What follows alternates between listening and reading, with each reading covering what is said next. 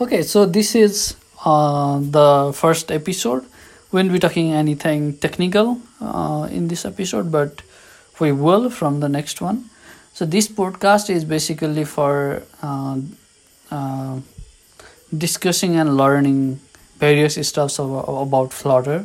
I think there is a podcast about Flutter, but these are mostly interviews with the developer and their journeys.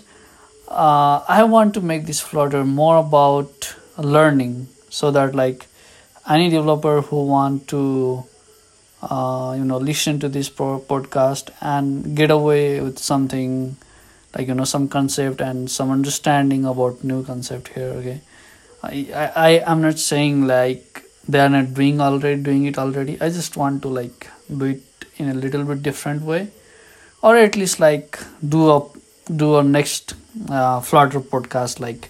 It's always good having a different resource for different developers to learn from, right?